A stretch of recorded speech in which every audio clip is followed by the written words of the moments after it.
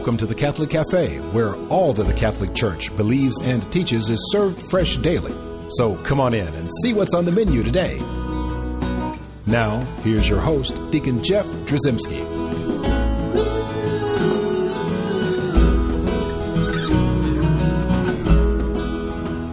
Greetings and welcome to the Catholic Cafe. I'm Deacon Jeff, sitting in the luxurious corner booth of the Catholic Cafe.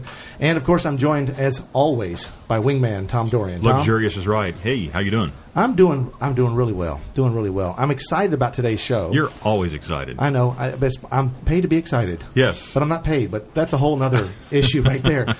So today we have some of our friends. They come breezing through town, and we love to have them in here, the Franciscan Friars of the Renewal. And when we see the men in gray, right? They come in here and they just like take the town over. It's a beautiful sight, isn't it? It's the Holy Spirit just walking, and we love to see these guys. And so we got one of them to come in and be with us. We have Brother Roch Mary, right? Brother Roch? That's it, Brother Roch. Now, when people hear Brother Roch, the first thing they think, they take a look at you. Pretty intimidating looking fella. I mean, handsome guy. Of course, you're bald on top, but that's by choice. Yep. Got this beard going and the gray, and they hear Roch and they think R-O-C-K. Like, is this like the Brother Roch Star? Yeah. But it's not, is it? It's R-O-C-H, actually. Yeah. Named after Saint Roch. He's my patron. A great patron saint, and obviously you chose him for a particular reason. Did you identify with Saint Roch? Yeah, one of the things that struck me in his life was his pilgrimage he was trying to make to Rome that he had kind of planned, and the Lord always kind of diverted his plans, similar to my own life. I had my own hopes and plans, and the Lord showed me what His were for my life. So we ought to talk, Brother Roch, about your life. I think a lot of folks would be interested in finding out how you found the Lord's path in your life. Sure. Let's go back and let's kind of talk about the beginning. Where were you as a kid? Well, just to give you a little bit of a background, I grew up in a Catholic family. Weren't super devout or anything. Went to church on Sunday. So I grew up in Catholic school. By the way, nowadays that is super devout, apparently, if you go to church on Sunday. That's a whole other show right there. But sure. So you were the casual Catholic, so you're pretty good Catholics. You went there on Sunday. Yeah, went to church, and did the Catholic school thing, but learned a lot about God, but never really encountered Him. Never really knew who God was. And I had a lot of trials in the beginning periods of my life. When I was in first and second grade, I had a really bad hip disease. It's called Perthes.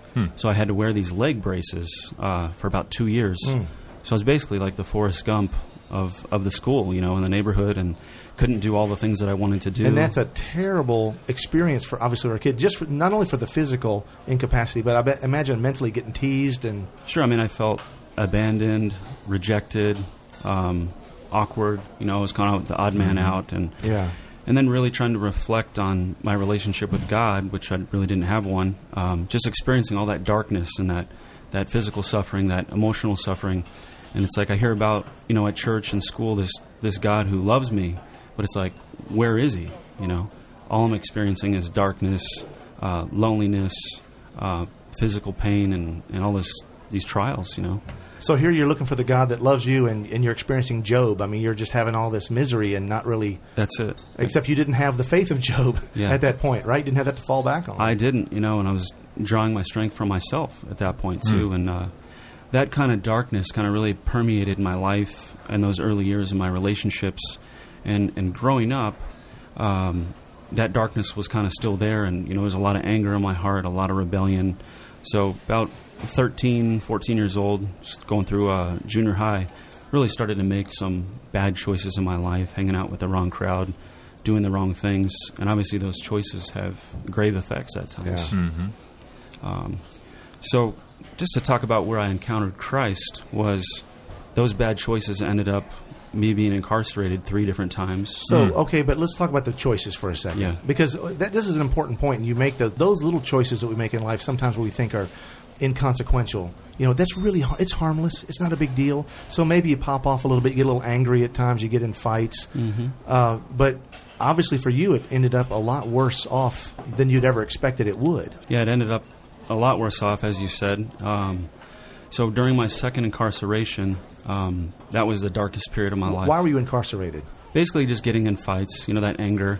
Mm-hmm. So assault stuff. Mm-hmm. And that's pretty bad if you're in jail because of that. I know people that fight. My kids fight and sometimes I think about putting them in jail, but Yeah. for you, it was the real deal. It was the real deal. And the second time, you had a profound experience. Yeah, and so basically I had 2 charges, and then I was looking at 8 years. Oh, wow. And they were trying to make me the poster boy, basically, and, really try to put me away. And it all started one day when I went to court. I finally got all my charges. Okay, 8 years. They're trying to send me to prison, a youth prison. I'm 17 years old. And it's just hitting me, like, finally, like, this is reality. Like, this is what's going to happen. This is my future. So all the seeds of anger, all the seeds of whatever have been implanted in your life that you planted yourself. Exactly. Now they're coming to fruition, and now you're starting to see the fruitlessness of your life, and you're starting to see this vast wasteland. Exactly, and I had nobody to blame. I couldn't blame God. I couldn't blame my family, my friends, only myself. So just that feeling like I did this to myself, How did that make you feel? I mean, what were you feeling at that point? I mean, hell on earth, to be honest with you, would be the best definition. We talk about the Catholic teaching on hell, and a lot of people say, well, what's it like? Is it this fiery place? But you know what? The most important thing that we teach in Catholic theology is hell is really the absence of God. And so what you were experiencing really was a taste of hell. You felt like God was absent. And, and you've told me before that you're sitting there staring at your lack of life before you. Yeah. Yeah, so basically, like you said, the fruit of my sin was this misery, me being tortured and basically having no freedom, at least physically. So I'm looking at the papers, and I just broke down, total despair, no hope. Before you go any further, we've painted this picture. Here you are. You're in this jail cell. I want to dip back a little bit. We'll come back to this moment, sure. And we'll come back on the other side of the break and talk more about this.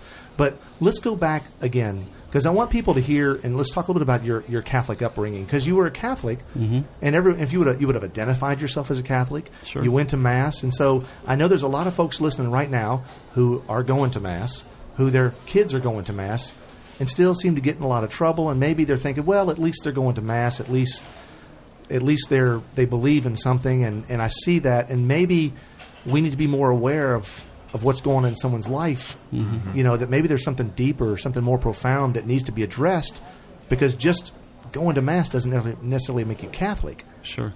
Yeah, I mean, I was a believer. I believed in God, but there was no relationship.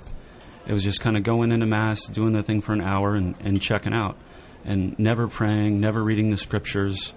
So it was just... Did you go to any kind of Sunday school or catechism or any of that kind of stuff? Did you learn the normal things that every Catholic would kind of know? Yeah, I mean, we walked through the different teachings on the sacraments and who's Jesus and the whole gamut. No application. You're not living it out. Yeah, I did not integrate anything. It just stayed in my head. So it was just head knowledge. It never dropped down into the heart. And see, that's why I want to bring that part up again and kind of focus on that a little bit, because I think that there's so many people who are listening. And I myself have experienced that in my life, where you would identify yourself. You say, hey, I'm wearing a hat that says I am a Catholic.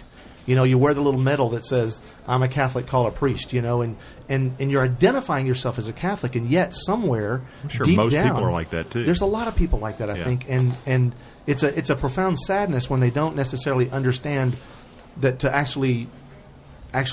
to really be a Catholic is to live as a Catholic, but really, as you're saying, it's about having that relationship with Christ. And so for those people, what advice do you give those parents right now who are kind of listening and going, wait a second, Brother Roch here is kind of helping me to identify that this is Junior, my son, or my beautiful daughter, who I think she says she's Catholic, and I know that they borrow the car keys and they go to Mass, Sunday nights or whatever, where the kids go, the youth Mass or whatever, and I think that's where they're going, but I'm not 100% sure. What do you tell a parent in that situation based on your own experience? Well, I'd definitely say that it's important for us all to pray for one another. We need to intercede. To invite, to share your faith. Faith is something that we live. It's something that we share. If it is something that you cherish deeply, you want to share that with others. But really, we need to establish a prayer life. Our faith is what we put into it. If you don't put anything into it, you're not going to get anything out of it. Yeah. Even though it's not about us, it's about Christ, but He wants to bless us. So we got to put energy into it. We put our energy into all these other things, which are really, they could be distractions. And our faith is kind of the last thing on the list, or we're kind of like the cafeteria Catholic who just kind of picks and chooses what he or she wants, and that's it. And it's all or nothing. Or we're the spectator, all right, or the pew warmer. You know, all these names for these different kind of Catholics that show up on Sunday. And I've always said, or I've heard it said that, and I repeat that, you know, just because you're standing in a garage, it doesn't make you a car. So just standing in a church, going to church on Sundays, it doesn't make you a Catholic. It doesn't really make you a believer. But then there's these decisions that we make in life. Let's talk about those for a second. These seemingly innocent, harmless decisions, especially for our young folks who are listening now, who might think, well, you know, it's not a big deal. This little thing, you know, I'm going to this party, and I know there's going to be some drugs, but I'm not going to really go overboard. I'm going to do a little bit of this, or I don't want to look like slippery slope. I don't want to look like a nerd or whatever. I want to look cool to my friends. Sure. I mean, what do you tell those kids? Well, it's tough. I mean, the flesh is weak, right? We're human beings and experiencing the effects of original sin in our life and the effects of our own sin. And, you know, we need to learn from our mistakes. You know, if you're weak in an area, you know, maybe drinking, then you can't go to the party, because if you go, you know, what's going to end up happening is you're probably going to have a drink, and then it's just going to lead one thing to the next. You know, we have good intentions, but the road to hell is paved with good intentions. Right? Absolutely. These little, small, incidental, seemingly harmless events in our life, these baby steps, are the ones that can do us the most damage, because they start to plant those seeds. Sure. Right, that later bear sometimes terrible, awful fruit. And we are going to talk more about that terrible, awful fruit, specifically what happened to you. We're going to go back to that jail cell here in just 1 second, in your second incarceration. We're going to talk about that right after we take this break. Before we do that, I want to remind folks at home that we have a wonderful website. It's www.thecatholiccafe.com. If you want to contact us, I would love to hear from you. Send me an email at deaconjeff@thecatholiccafe.com. And so with that, we will be right back.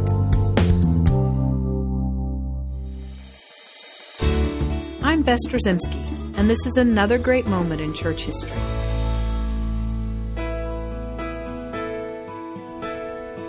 To live a virtuous life is to live a saintly life, and at the core of every saintly life is a spirit of true humility. This idea runs counterculture, however, in a world that prizes wealth, pride, and pleasure. We've all heard that famous pop song of the 70s, the Me Decade, that boasts that it's hard to be humble when you're perfect in every way, and at the root of the humor lies the faint ring of truth. Once again, Catholic tradition is filled with many great saintly insights into the virtue of humility. When speaking about humility, St. Augustine tells us that humility is a prerequisite for any of the other virtues. He says, "Humility is the foundation of all the virtues. Therefore, in a soul where it does not exist, there can be no true virtue." The simple yet profound advice of St. Stephen of Hungary still rings true today. Be humble in this life, he says, that God may raise you up in the next. And St. Bernard rightly points out that humility has eternal benefits as well. He says, "Humility is necessary not only for the acquisition of virtues, but even for salvation. For the gate of heaven, as Christ himself testifies, is so narrow that it admits only little ones." St. Francis of Assisi made humility one of the cornerstones of his life and one of the greatest goals of his order. He saw Jesus himself as the perfect model of humility in dying on the cross and being ever present for us at the Eucharistic sacrifice at Holy Mass. St. Francis tells us, "Every day Jesus humbles himself just as he did when he came from his heavenly throne into the Virgin's womb. Every day he comes to us and lets us see him in objection when he descends from the bosom of the Father into the hands of the priest at the altar." Pride is the enemy of humility and so leads to all sin. Only by the grace of God and the triumph of Christ on the cross can we overcome the sin of pride and freely welcome a spirit of true humility, so that we may strive for perfection in holiness. Again, St. Augustine tells us, "Humility is so necessary to perfection that of all the ways to reach it, the first is humility, the second, humility, the third, humility. And if the question were repeated 100 times, I should always give the same answer." I'm Bess Drzycimski, and this is another great moment in church history.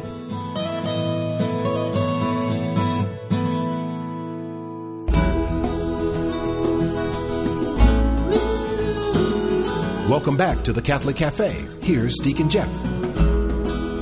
And we're back in the luxurious corner booth of the Catholic Cafe, and I'm still sitting here with wingman Tom Dorian, and of course our guest from the Franciscan Friars at the Renewal, Brother Roch Mary. And so, Brother Roch, let's go back to your second incarceration, and you're in the jail cell. So you're looking at papers. Tell us, what are you feeling at this point?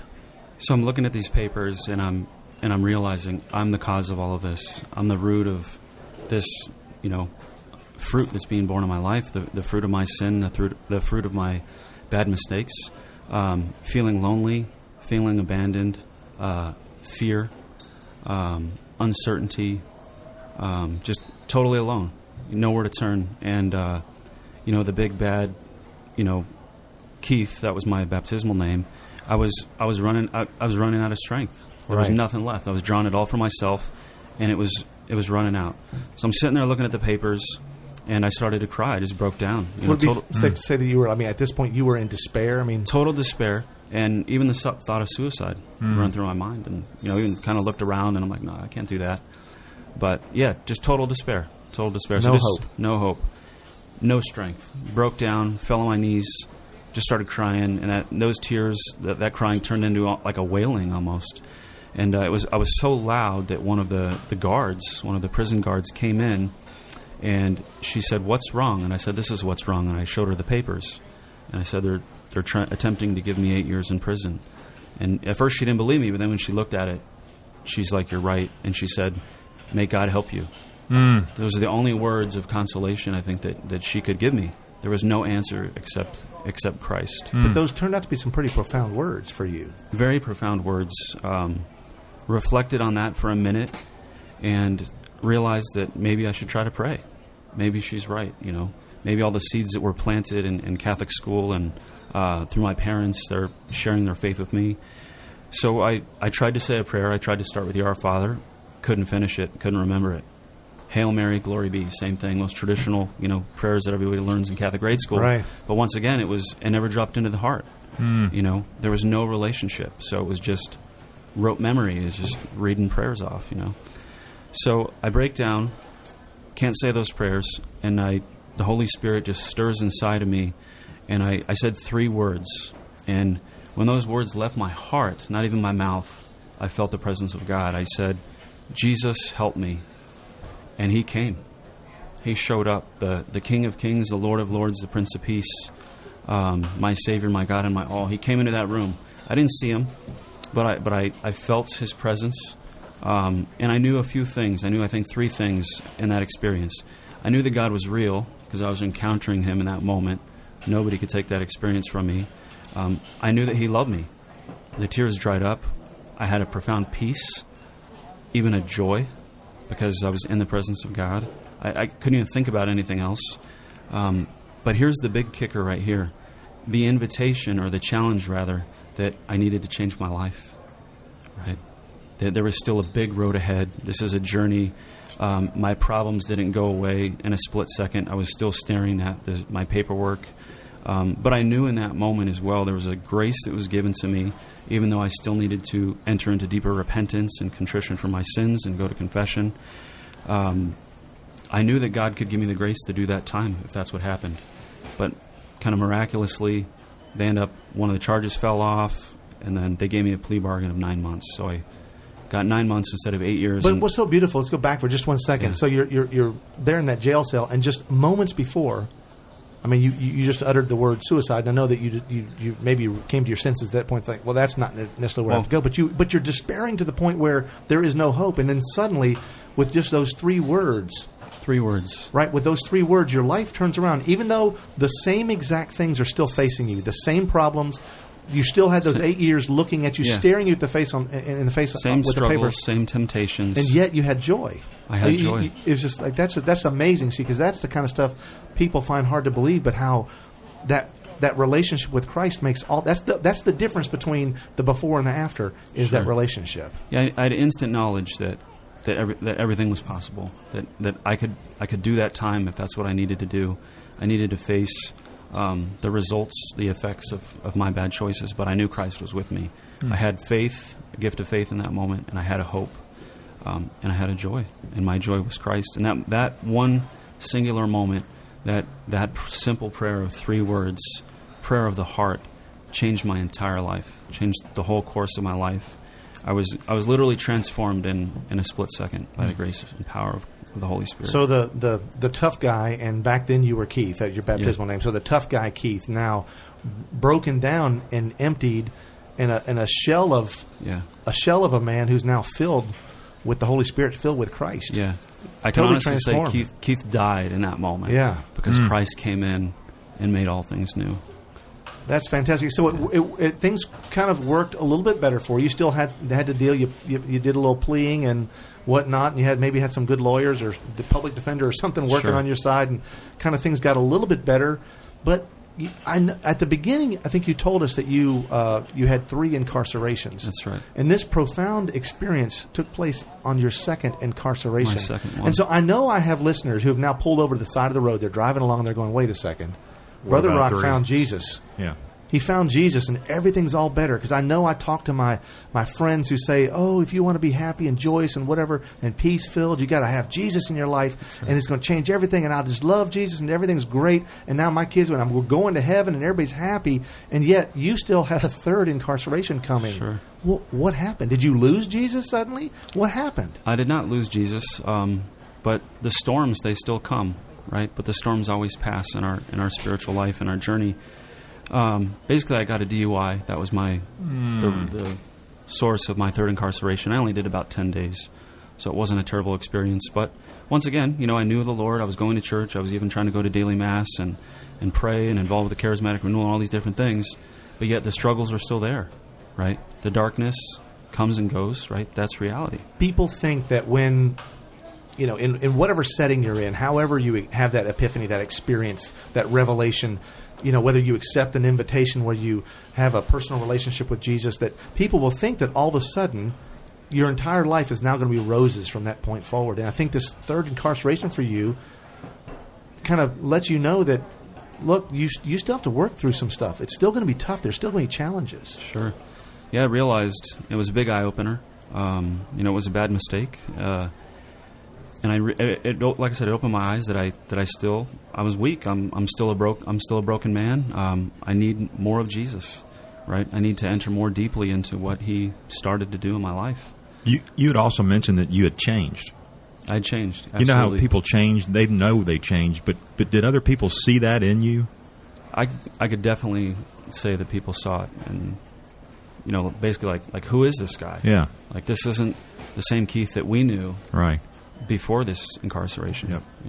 Well, so now you've told us that that Keith died that day in prison, right? Yeah. And so sitting across from us is God's new creation. There's Brother Roch is sitting here. Amen. Right? And so here's Brother Roch. And so how did we get from the point of Keith dying and Brother Roch being born? How did that transition? How did you find yourself involved with the Franciscan Friars, the Renewal? Well, I think a lot of prayers of my mother. There you go, St. Monica. Yeah, exactly. Hear us. So I had a lot of people praying for me, just to get back on the right track and be faithful. Just as I started to enter more deeply into the invitation of a relationship with Christ, and just trying to be faithful, just trying to be a faithful Christian and say prayers and read the Scriptures and do what we're supposed to do. Not just sit there. Kind of check in on Sunday and check out the time clock, so He just led me through that prayer life, through that relationship, and eventually I felt Him pulling my heart, drawing me deeper and asking me to become a priest. Wow. A priestly calling. Yeah. Mm-hmm. So you're in formation for the priesthood at this point? I'm in formation for the priesthood, yep. Right. What appealed to you about the friars? What is it about was it the beautiful gray habits you get to wear? It was a fashion statement? Well, when I started to discern and think about the priestly life, I always remembered St. Francis kind of growing up. And there's just something about the Franciscan way of life, taking the vows of poverty, chastity, and obedience, and just leaving everything, giving everything up for Christ to follow Him. I met the Friars originally in 2006 on a short mission trip with the youth ministry at my parish in Honduras. And I kid you not, I literally could have joined the Friars right there. I had my own business. I had my business for about 3.5 years, metal fabrication and welding. I literally could have just left everything and just stayed down there with the brothers. I knew I was that certain Christ was calling me. See, even then you're recognizing there's. In hindsight, we look back and realize, exactly what God was doing. But He gave you a taste of joy right there at that point, didn't He? He did. He was fulfilling this desire that I had to follow Him and fulfill His will for my life more perfectly and completely. And He made it known right when I got down there. I knew right away. This is why I came to Honduras, was to meet the Franciscan Friars, the Renewal, not for what I could do for these people. They did more for me than I did for them. Wow. Yeah, that's beautiful. awesome. Now, how long have you been involved with the Friars? It's been 6 years now, and last summer I made my perpetual profession. So that's beautiful. I'm in this for the long haul. Oh yeah, you're in now. I'm in. That's awesome. And and I know that you're so far your ministry's been blessed in what you're doing, and what I love is the fact that even once you feel like you're there, so to speak, like you've arrived, the reality is you still continue to be in that state of conversion. You're still always growing closer to God. Now, it's evident in the work that you do and the people that you encounter, and you're actually able to share your experiences from your previous life with all these people you encounter in the streets, don't you? Yes. I mean, as we follow Christ, we're called to be His witnesses to testify, right? So we have to witness to His goodness, and part of that is sharing our struggles with people, opening up our hearts so that we can all learn from one another, because this is real. These are real life experiences, not just something in a book, but this is, That's beautiful. And Brother Roch, thank you so much for sharing your witness with us and just your life with us, and it's an inspiration. It's my pleasure. Yeah, all right, great. So much. Let's close in prayer. In the name of the Father, and the Son, and the Holy Spirit. Amen. Heavenly Father, we thank you for the gift of your Son sent to reconcile us to you for all eternity. Lord, we ask you to bless us. Help us to open our hearts to your love and mercy. May we unite our sufferings, our pain, to the pain of the one cross, and so open up for us the victory Jesus won for us on that same cross. We ask this through Christ our Lord. Amen. In the name of the Father, and the Son, and the Holy Spirit. Amen. Thanks for listening to the Catholic Cafe. If you'd like to contact Deacon Jeff, send an email to deaconjeff@thecatholiccafe.com. The Catholic Cafe is brought to you by the Order of Malta Federal Association and is broadcast with ecclesial permission from J. Terry Stive, Bishop of Memphis in Tennessee. Join us again at the Catholic Cafe. There's always room for one more at our table.